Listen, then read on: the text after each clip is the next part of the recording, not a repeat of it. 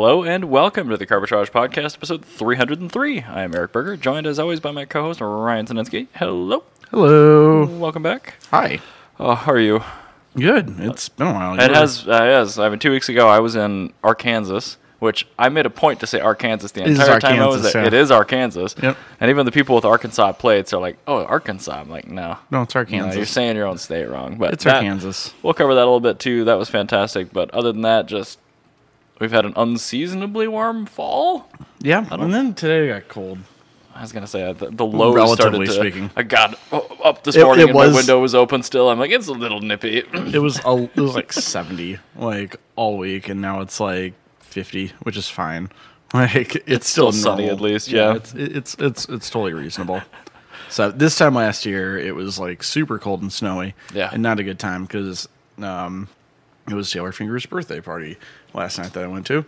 And I remember last time I went to that, there was snow on the ground. This time there was not snow on the ground. Yeah. It was a much better time. I remember, yes, distinctly before Thanksgiving, we had like way too much snow. Like entirely too much snow. No, it was awful. Yeah. No, not good. Hopefully it's a little bit less aggressive this winter. But anyway, before we dig into topics, let me quickly delve into the Patreon page, patreon.com/carbitrage.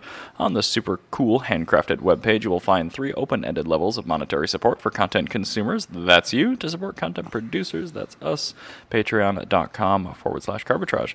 I have a hams. I see you also have a hams. I do have a hams sandwich. Yep. And I moved my camera for those on video because the old camera angle I hated, and this is better. That's fair. You do whatever you please. Yep. No, it was just like a small thing that had been pestering me, and I kept forgetting to change it. I know exactly what you mean. And now I'm like, I remembered. Yes. Anyway, let's move on to topics here. Today we are both. Today I'm going to drink a beer. Eric is going to drink a beer, and we will discuss cars. Wow. Yep, we have completely changed the format, ladies and gentlemen. Yep, and others, be prepared, okay? I have now completed the Top Gear style intro, and we are going to move on to the new Copen. Bam. So, Daihatsu, as we all know, is wonderful. Daihatsu has made the Copen since like literally Gran Turismo 4 came out, and it was front engine, front wheel drive, like K convertible. It was like just a good car for like Japanese people. I still remember being so disappointed when I looked in the Gran Turismo specs and I saw that it was front. Yeah, but don't worry. The second generation Copen came out, and it's no longer a K car actually. Oh. It's slightly larger, and it's also now rear wheel drive. Ooh, that's pretty. Yeah, it looks like a Copen. Wow. It's the size of an Indy Miata. It has a 1.3 liter engine, and to quote Daihatsu, the idea behind the Copen is that if we were able to be a full-fledged sports car away from a light car, demand would increase, including the possibility of export. Wow, that is such a Japanese way of saying sentence. It. So basically, the more clearly written way of saying this is that, yeah, if they're moving away from a K car platform to a lightweight sports car like a Miata, they could actually export this to the rest of the world. Which they should do, because it's adorable. And that's kind of the thing is, there is a market for small, fun cars. And nobody's really doing anything with it. So Daihatsu's like, okay, well, here, we can do this. Here's our 25% enlarged photocopier, Copen, and rear-wheel drive. Yeah, exactly. And it also looks really great. Like the rear end looks like a 350Z. Like in a good way. Yeah, in a good way. It's got like Fiat like the new 500e taillights. Yep. New 500e headlights. And then everything else Copen. Like it's very good. And they moved the seating position back a little bit. It's quite good. I'm a really big fan of this, and I really would like to see this come to the United States. I was just going to ask if it was a fuel burner, because I see no obvious exhaust pipe, but it is. But yeah, no, it does have a 1.3 liter engine. Okay. So I'm not sure if it's going to be a 1.3 liter like pure ICE engine, or if it's going to be a 1.3 liter range extender on like an EV sort of thing, which would probably, I'm assuming, since given the displacement, it's probably going to be an actual ICE engine I would car. think so, yeah. Because if it was just a range extender, why would you not just use the K engine? Pretty much.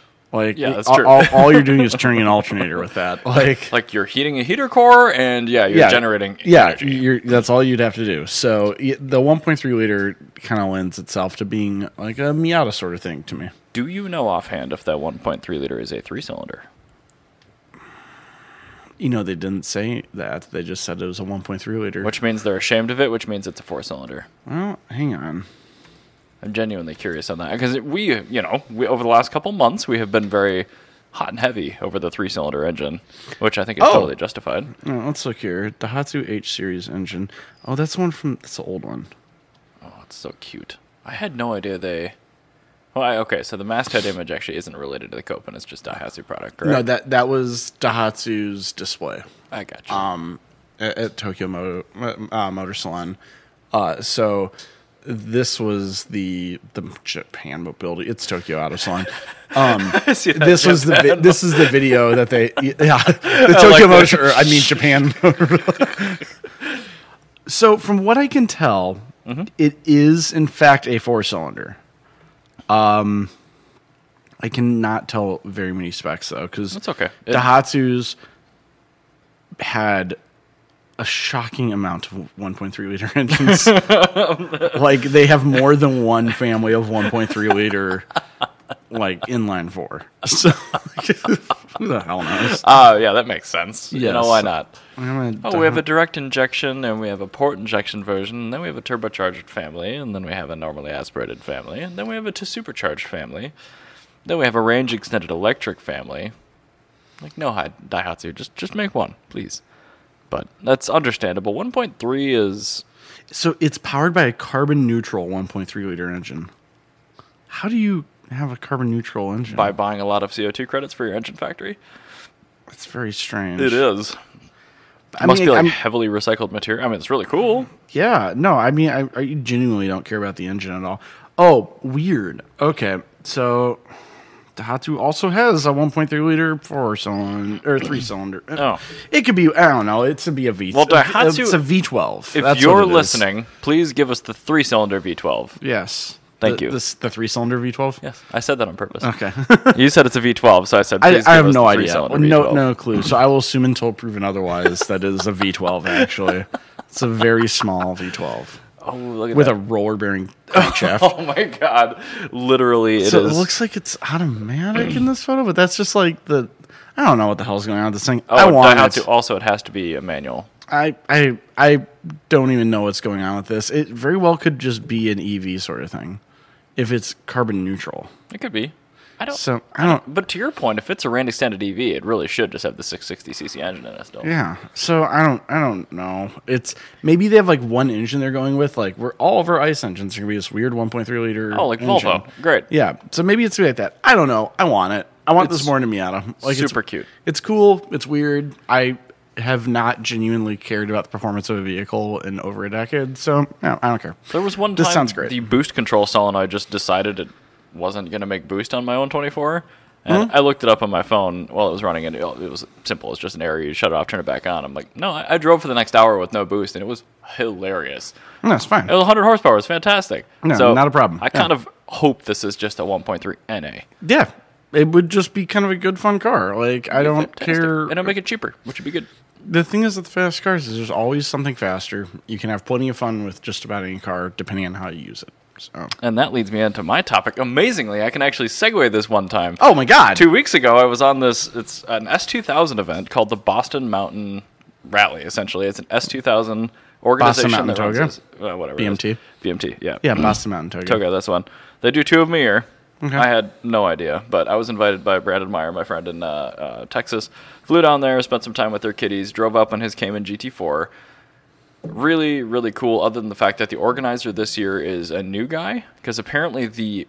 Boston Mountains Tour. Oh, anyway. Man. Apparently the organizer that's been doing it since 2001 has been arrested and convicted of something with cheese pizza, which is not Yikes! Good. Yeah. That's bad. Anyway, so the new guy is not, but he really didn't have a full grasp on exactly how to run this. Yes. So our muster point in the morning was a national park, 30 minutes outside of town, which required a backtrack to go on the first leg of the trip, and it was closed. So starting off the rally in a very not great way. We were all just sort of parked on the side of the road. Everything kind of broke the fog. The morning was absolutely gorgeous. We had 75 degrees, sunny weather. Great. But the segue I want to talk about is you can have fun in any car. There were two dudes in a sedan Fiesta 1.6 manual with Falcon RT615K pluses, Bilsteins, and Hawk pads. Yeah. And they That were sounds just great. mopping up on GT4s. Good. It was amazing. But Yeah. it was, That sounds like a hoot and a half. it was like 600 miles. The entire state around the Ozarks is just road spaghetti. The roads are in perfect condition. The locals don't seem to care that people drive quickly. Everything was just phenomenal. That's It's great. The best roads I've ever driven on. That's incredible. I know. Secret good state, Arkansas. It's wild. Like, you leave Texas, which is awful, and then I think we got some spam in chat. I'll take care of that. And then you get into Oklahoma, which is garbage. And then you get into Arkansas, which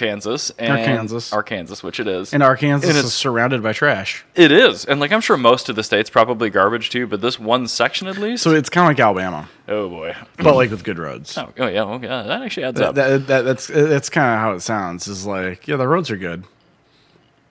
Everything around the roads not so good. I mean, Yeah. the state's pretty. We were in Eureka Springs, and like, that's I will- a touristy town. but- Yeah, and I will say, I will die on the hill that Alabama is the prettiest state in the United States. Is it actually? It is incredible. Is it just because of, like, the hilly topography? It is the Appalachian foothills. It is most of the state is a national park, and all the roads are curvy because most of the roads were made before highways. That's cool. I like that a lot. Yeah, but the problem is just people that live in Alabama are from Alabama, so the people are the problem. Luckily, in an event like this, you don't really have to interface Yeah, with any people. no, that's so the thing that is was fantastic. Alabama, you fill up in Georgia and then you drive until you hit the Pacific. Yeah. Yeah, you don't talk to anybody or get out of your car at any point, and you will have a great time. Yeah, that sounds exactly like Arkansas. Arkansas, Dude, I went there saying Arkansas because I know that's how that state's pronounced, but we were following You a mean dude Arkansas? in an Evora S who had Arkansas plates, and every time we stopped at a checkpoint, we would talk to the dude, Yeah, and he would say Arkansas. I'm like, you're doing it wrong. it is Arkansas, but it says Arkansas, and I don't know enough people from Arkansas to correct me, and I'm aware that I'm wrong, and I will continue to say this wrong until somebody says otherwise. Well, they It's didn't Arkansas. correct me. You know, you can tell me however much you want that GIF is supposed to be pronounced GIF, but I'm looking at it. I is. know what it stands for, and it means GIF. Yeah, it's GIF a is graphics correct. interchange format. Yes, and so yeah, if I'm going to say Arkansas, I'm also say graphics. Perfect. Yep. Mm-hmm. So, speaking of vehicles that are very good to drive on the road, Indeed. there is a new potential Toyota Tacoma X-Runner. Oh, I do you remember remember these. the X-Runners? I sure do. It was like Yeah. a 2006 model or something like that with the 4-liter. It was lowered a Yeah. little bit, body kit. Yeah, supercharged. Oh, I did not know that. Yes, they had a factory supercharger. Neat. And so, the way they got around that is it came with the truck and the dealer would install it. And that's how it got around emissions. And actually, fun fact, the X-Runner was sold in Hawaii until 2015. Why? Well, because it's actually a perfect truck for Hawaii. Well, I mean, I believe that, but like, why would they leave it in production just for like one state? Because they were wildly popular there. Like, the Tacoma in Hawaii is like the best-selling truck. Fuel is so expensive there. You want a supercharged 1GR to drive around? How far are you driving? Well, that's a fair point. It's an island. Like, Yeah, okay, when you put it in that perspective, like, yes, it's 25% more expensive to buy fuel, but you drive at least 40% less. yeah, So, exactly. It's all a right. net positive. All right. You win. So, yeah, anyway, the original X-Runner was designed to combat the 350Z. I'm sorry, a pickup truck? Yes. Okay. It's funny. The way it happened is, so 350Z came out, and Toyota, like TRD, wanted to make a performance vehicle, and at that point in time, the Supra was dead, the Celica, the MR2 were all dead, Yep. the SC 300, 400 was now the 430. Like, everything sucked. Like, there's no performance vehicle in the Toyota lineup at that point in time. The closest thing to a performance vehicle that they had was a V6 rear-wheel drive manual transmission Tacoma. they were making the TC at that time. No, this is about the same time, but like, it wasn't. The TC isn't a performance car. No, but it's closer to a performance car than a No, it's Tacoma not. is. not technically. Not on paper, not on like in real life. Not like it looks sporty. Well, sure. now that we know that this is an IS 250 underneath. Yeah, exactly. So, yeah, the two-wheel drive Tacoma was like their only performance version. So back in the day when they actually made that, they lowered the ride height an inch in the rear, half an inch in the front, double wishbone suspension as they have, Bilstein shocks, stiffer springs, rear sway bar, 18-inch wheels with like Bridgestone Potenzas at the time, which, fun fact, were actually the same model of tire that was on a Ferrari Enzo. So they're REO 50As probably? Yes, it's literally a Potenza RE050A. Like, I think that was the performance tire of the time. Oh, yes. Yep. And so... Lucky guess. Yep. And so in 2003, the 350Z was recorded as pulling 0.88 G on like a skid pad. Yeah, that's actually really bad for a 350Z. What the hell? Well, I mean, that's a factory tire in 2003. I was going to say, probably factory tires. Yeah. X-Runner, car and driver, when they tested it, pulled 0.9 at roll G's on a skid pad. And then, 4-liter 1GR V6, close ratio 6-speed, limited slip differential, a lower final drive ratio, and it had a 7-second 0 to 60. Ridiculous. So a 350Z was 5.4 seconds. And so Toyota had a TRD supercharger that raised output to 304 horsepower, right, as you see. And the 304 horsepower now cut the 0 to 60 time to 6 seconds, which is close enough. And so, its sales lasted until 2013 in the U.S., 2014 Canada, and then, Hawaii was 2015 because, like, everybody in Hawaii has a taco. Like, it's actually, if you go on Google Maps and you look at streets in Hawaii, it's like looking at, like, Corollas in Afghanistan. Oh, like, my they're God. everywhere. So, this year at SEMA, they made a X-Runner concept.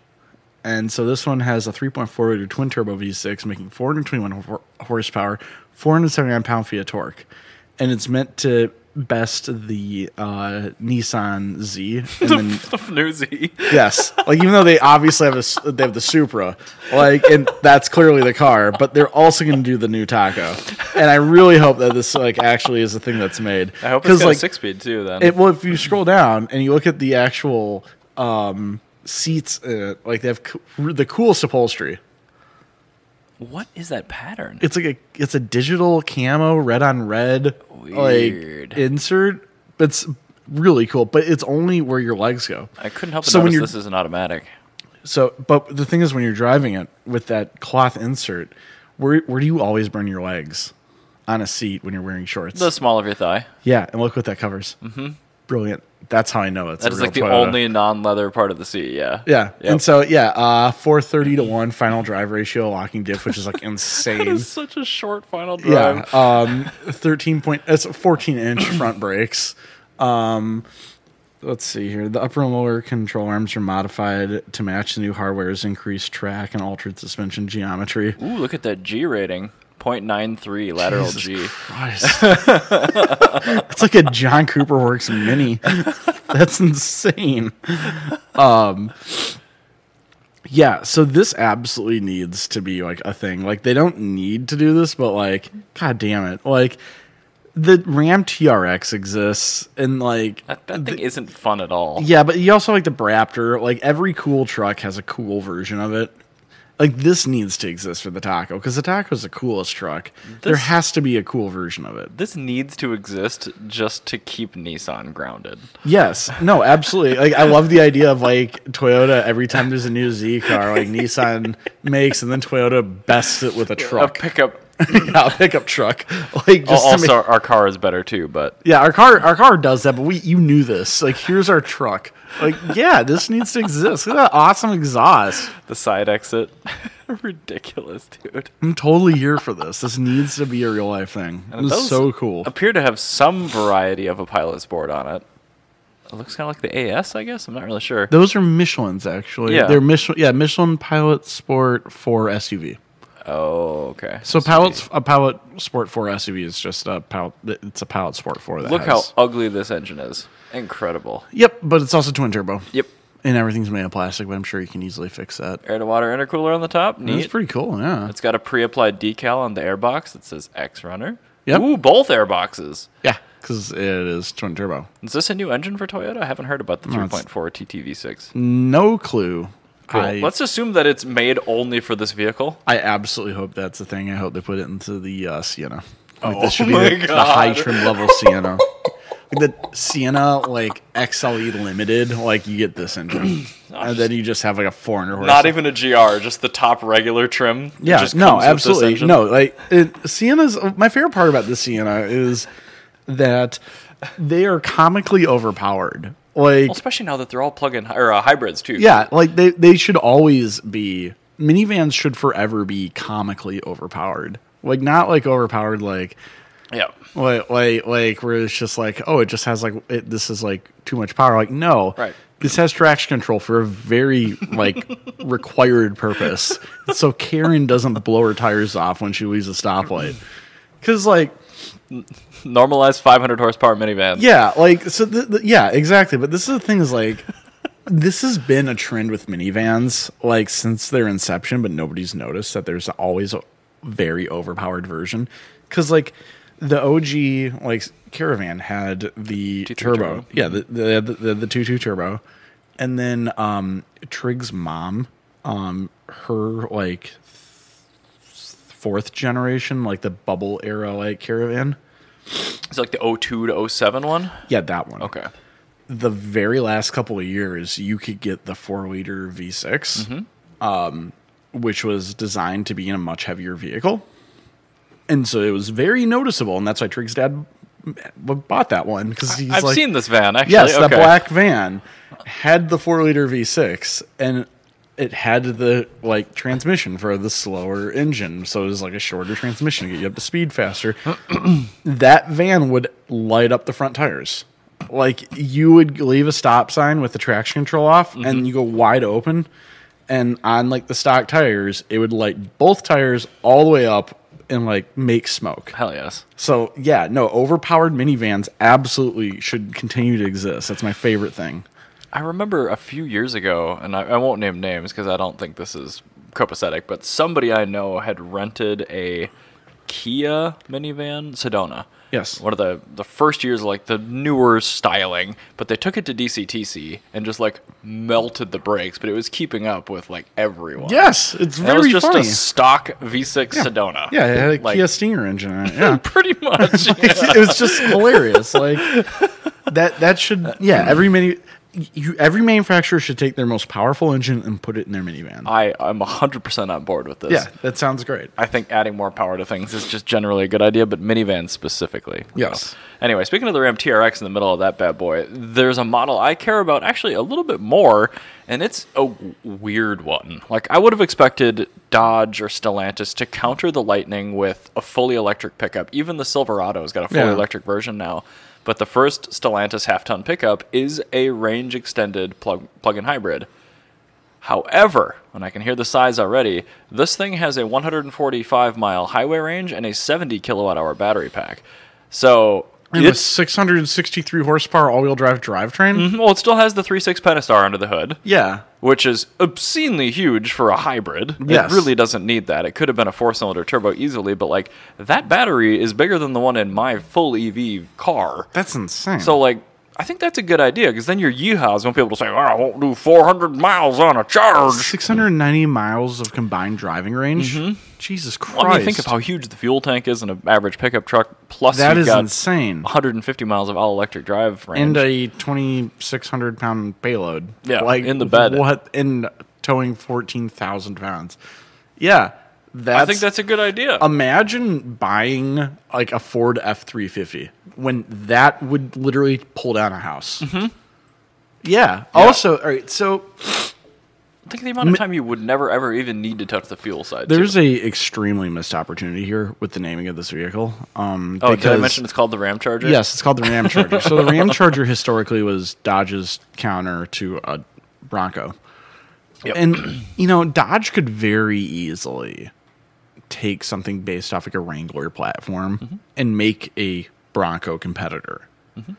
And I have no idea why they're not doing that, because, like, that seems like so up their alley, where it's like... Oh, and it would sell, too. I mean, look at yeah, the it would Bronco. sell, yeah. Like, you make something that's like the Bronco, you already have a chassis that works. I mean, you could even make a different chassis, really. But, yeah, Dodge not making a Bronco competitor is just, like, so mind-blowing to me. Because, like, so the Bronco also has the Raptor, which is ostensibly kind of cool, actually. Like, it's automatic only, but, like... Technically, it is a very interesting vehicle. It is I think it's silly, and that's why I like it. It is obscene. Because I like silly vehicles. Yes. Because, like, the correct one that you want is you get a 3-door Bronco manual Steelies. Like, that's the one you should get. But you could also get the Raptor, where it's physically too wide to go on a shipping trailer. Perfect. Like, that's hilarious. It's probably not even allowed on, like, off-road trails or some fact like that, yeah, too. no, it's like, they're huge. And, like, it's because they have giant tires on them. And I'm just thinking, like, wow, I would love to see Dodge make a Bronco with a Hellcat engine. Like, that would be hilarious. That would totally be on brand for them. They've already put the Hemi in the JL. Like, it'll fit. Yeah, exactly. Like, just make an upmarket, fancier Wrangler with a slightly different body. Yeah. Ta-da. Yeah, it doesn't need to be good. No. Like, In fact, it shouldn't be good. Dodge has never made a good vehicle. Like, technically, like, wow, this is really just 10 out of 10 knocking out of the park. Like, Yeah, everything good that they've made has not been a Dodge. yeah, well, it's like, even then, like, when they make something that is quote-unquote good, there is, like, some cursed problem with them. Like, they've never made a vehicle. Oh, my God. Dodge they've never made, like, an Evo 9, where it is effectively at that point, or Evo 8, I guess. At that point in time, the Evo 8 was just like, that is a perfectly executed vehicle for what it is. Yeah. And, like, Dodge, Still like, very and this flawed, isn't, but... yeah, this isn't, well, yeah, I guess so. Dodge has made their Evos. But I'm trying to think of, like, a car where it's like, I guess the E46 M3, where everything is, there's no failure on an E46 M3.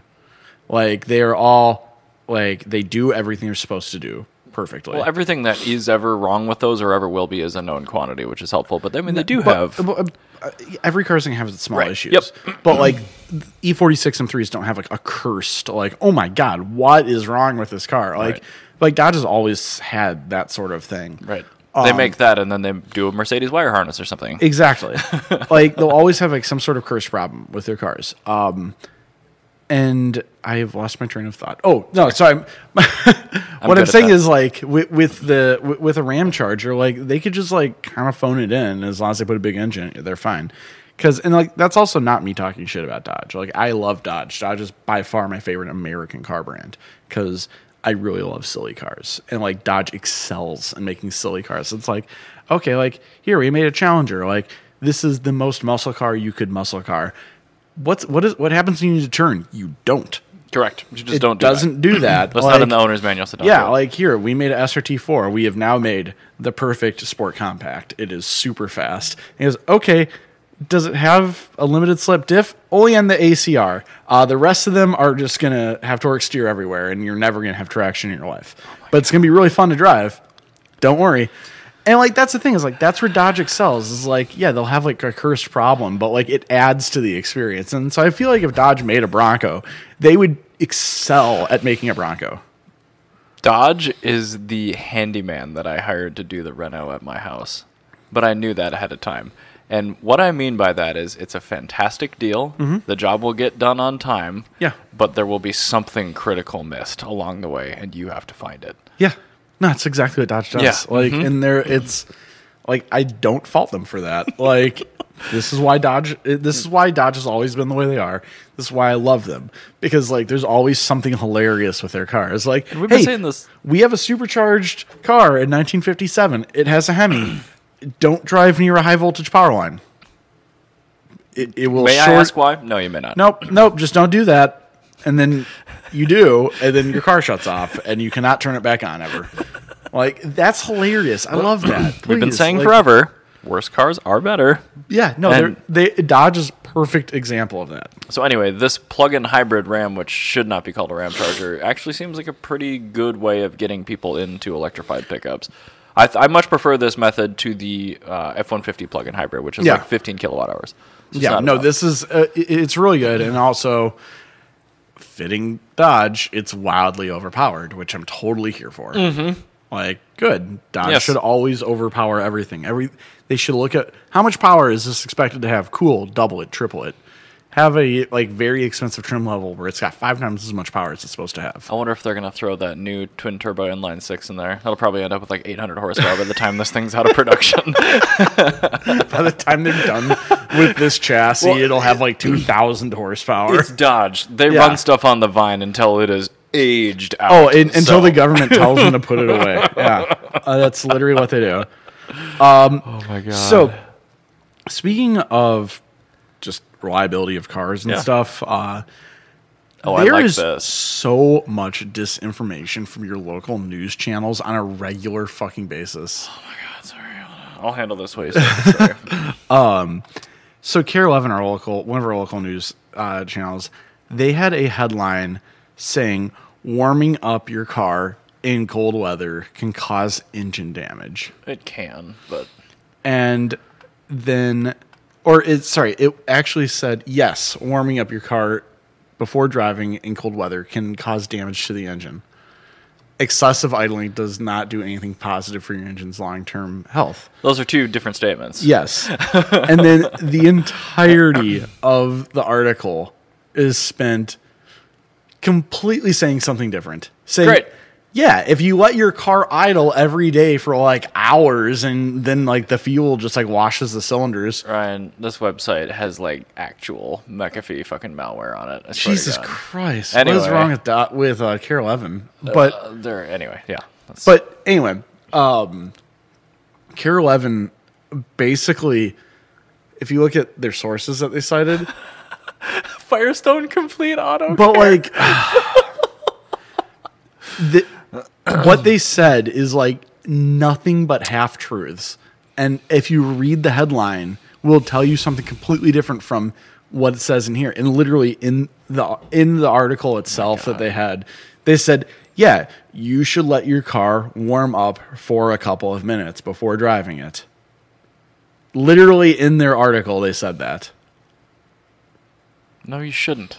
Well, I mean, the thing is like, the reason that they were saying that is like, yeah, let it warm up so the inside is a little bit warmer for you. And I get that. And also, if you have an older vehicle or a carbureted or a Italian vehicle, yikes, and then your oil will get more viscous. And then if your car's been parked for a long time, you don't have to deal with super thick oil all at the bottom of your engine while the top is dry, like on some American inline 6s that were made for entirely too long.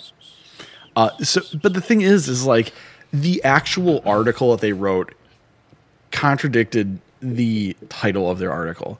So if you're ever going for any sort of information about your car, do not ever go to the local news station because they are not the people to ask. They don't have automotive experts? Yes, and they fact check and they find people and their facts will be the opposite of what the headline is. And it just don't do that. And every year we see a million articles come out saying, don't idle your car in winter. Like, no, just do what you want. For the record, doing the full 15 minutes of auto start on your car multiple times a day is really bad for it. Yeah, if you do that multiple times a day. Right, and a lot of people do.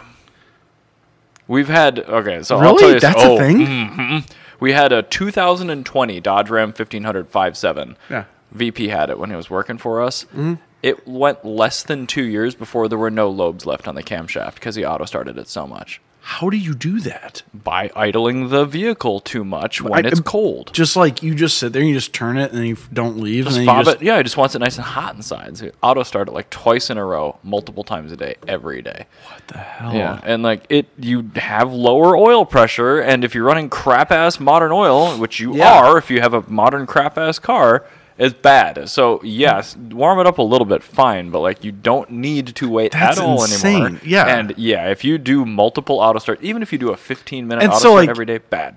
Yeah, so the title of this is clearly about that usage case. Correct. But to your point, none of the article even remotely mentions the that. entire article, like, literally right here.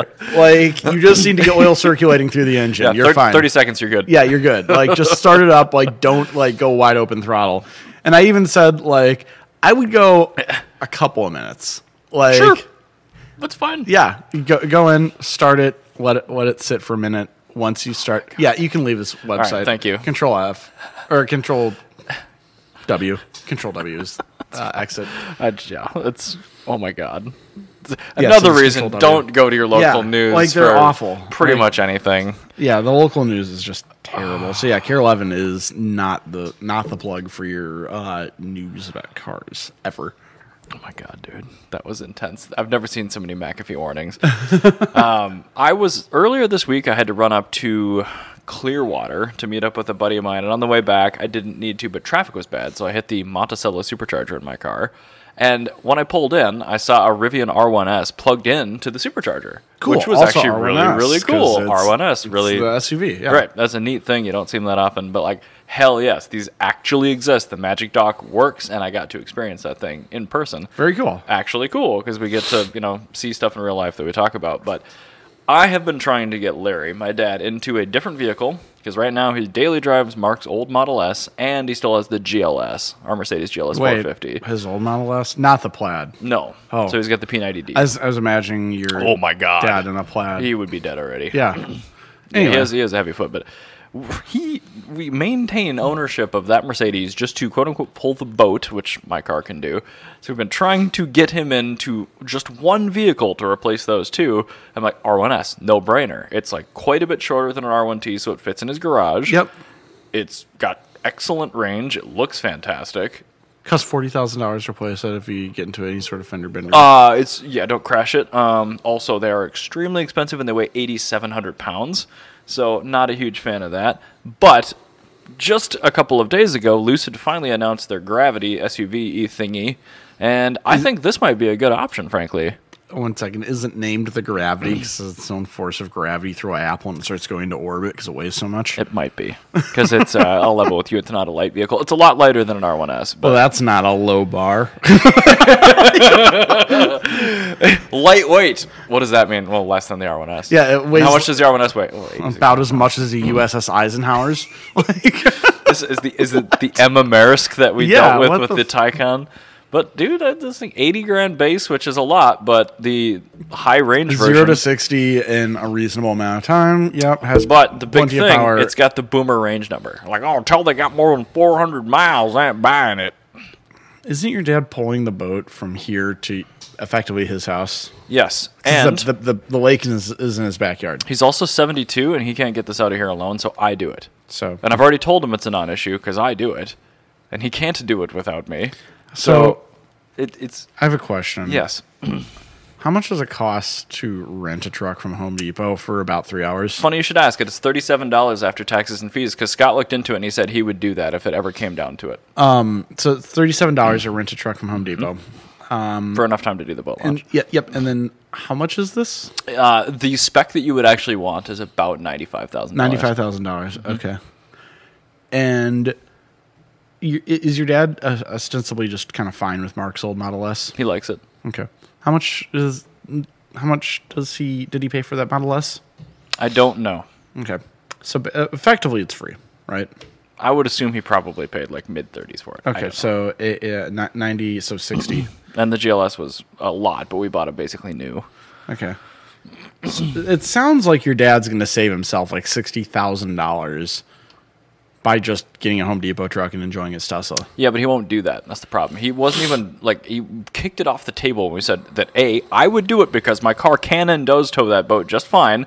And when Scott said, I will rent a car every single time, twice a year, just to do that. I don't care. And he's like, no, I want the space.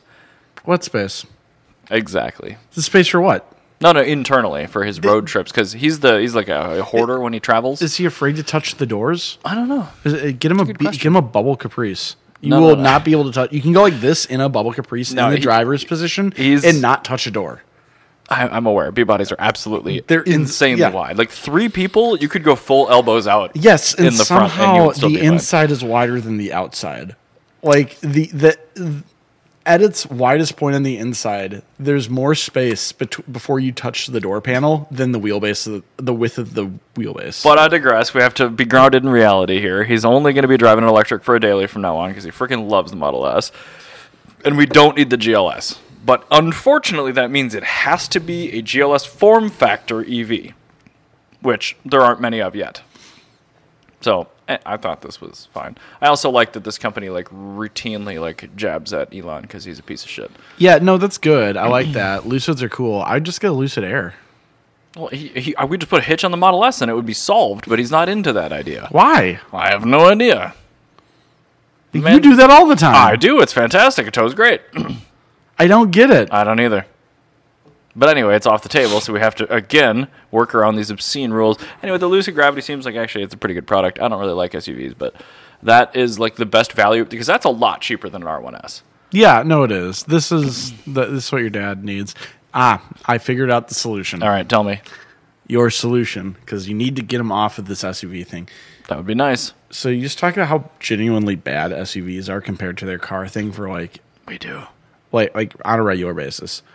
And then get everybody that he knows to peer pressure him into buying a VinFast. Oh no! Oh. Everybody he knows. Everybody this is like it takes a village. You get everybody he knows to get him to buy a VinFast and say, "You want a truck? This is the best truck. Get him a VinFast." I wish we knew somebody with one. And then just on a regular basis, everything's fucking broken. You say, "Yeah, it's because it's the truck."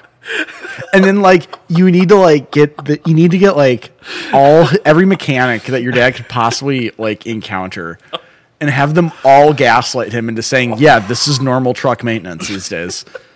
Because your dad hasn't owned a SUV that has been made in the last decade. Oh my god. So he's had this old Mercedes, that's his truck. It's a 2017. Yeah, it's old. But in car world it is actually pretty old.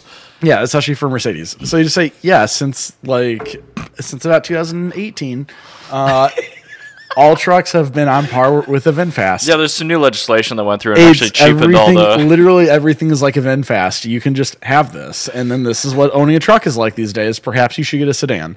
And then your dad will get a Lucid Air. And then the whole world will be in symbiosis again. Oh, my God. It's actually plausible because I know a lot of mechanics, and we only talk about how bad trucks are usually. Yep. So perfect. Yeah. So you just talk your dad into getting a VinFast. See, I'm telling you, VinFasts need to be sold in America. They have a purpose. I thought they were now. They are. Oh, but perfect. Everybody complains. Everybody complains because they're bad. I'm like, no, you need bad cars. Bad cars exist for a reason. There are no good cars without bad cars. Yes, exactly. Because you need that scale and that litmus. You need. Yes, you literally need a VinFast to appreciate a R1R. They should have called it the VinFast Litmus. That's so good. Anyway. BYD, it's your opportunity. Yeah, exactly. Neo, get over here. So let's round out this episode. I'm going to start doing this for the next while at the end of our episodes where I have a car sales tip. Just one little tip on... Just the tip.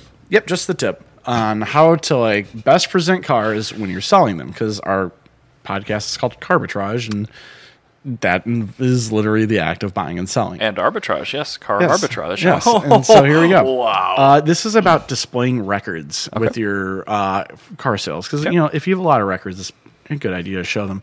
Nobody cares about your oil change invoice from 1998. It's cool that you have it. It does display that mileage is true. But you know what you could do instead of having your prospective buyers have to sift through 150 pages of irrelevant records that just kind of show that, yes, the mileage has consistently gone up. And yes, I used oil to use the oil in my oil change. You could fan them all out on a table. And this is actually something I tell people at work all the time. It's take your old records and fan them out on a table. This is actually more effective than displaying every individual record. Because what happens, if you are having to scroll through, more realistically, 30 pages of records, right? let's say you see 30 pages of records. The first 8 you see are from before the year 2000, and they're oil change intervals. And they're like tire receipts and Yeah. stuff like that. What are you going to do when you start? You're going to click faster. You're going to stop paying attention. You're just going to click through until you see a newer year. What happens if in the middle of that you have a transmission replacement? Oh, you've skipped past it already. Yeah, exactly. You're going to miss the things that matter. And so it's a lot better to just take your big glut of like actually important records because, like, you know, effectively, while those are tedious to go through, they have a purpose of showing that there's a consistent rise of mileage and a consistent like ownership quality experience. If you're just showing that those exist and then you're like, hey, by the way, here's like all 150 records I have. Here's like 12 of them. The first 6 were from the last 3 years. These are my oil changes, my tires, basic maintenance, and the timing belt that I did. And then you're like, the other 6 are major items from like the last decade. Like, this is when I had the back bumper repainted. This is when I replaced like the sunroof. You know, things like that. That takes you so much further because you're actually going to get people to read your records. And that will make your records actually be effective and can result in you getting more money for your car. So there you go. Top tip. I like that.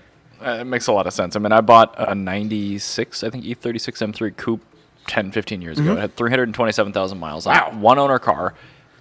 Everything had the receipt saved for it. Yeah, imagine 326,000 miles of oil change intervals since the 90s. Nobody gives a shit that your oil change. All it showed me is he used the wrong oil from day one. Yeah, like 5W30. And that's fine. Like, now you see that, but like you could also see that fanned out on a table. You go see one oil change interval from like 97 says 5W30. Okay, cool. I can deduce everything I need to know from that. You need to look at 2 to know his interval, and then ta-da. Yeah, and like even then you'll be able to see like, yes, these are here. Right. And then you'll be able to see the things that like matter. Like, when was the last oil change? Oh, it was 4 months ago. Okay, cool. When was the last oil change? Oh, it was in 2004 because it goes based off mileage. Ooh, that's a problem. No, that's actually not. But I understand. Older cars. Exactly. That's a huge It problem. depends on the oil, too. Yes. Really depends on the oil. I will tell you for a fact, old Hondas, it does matter. Like really old Hondas, air-cooled Hondas. That is air-cooled engines, 100%. Because those things are like living beings and how they move around. Yeah, and I almost bought a N600 once for Jana's dad, and the guy had put on 2,000 miles since 1996. And I told him, you really should change the oil. And we're on our test drive. I'm like, are you sure you want me to drive it? He goes, yeah, it's fine. It's only got 2,000 miles on it. I'm like, okay, that's a lot of miles for oil, but all right, sure. Anyway, the engine blew up, completely came apart on the test drive. And then he like yelled at me. I'm like, I literally asked you if you were okay with this. And also said, wow, this should really be done. And then to both of those, he said, no, it's totally fine. Especially if it's like, if it's 30-year-old conventional oil, walk away. Yeah.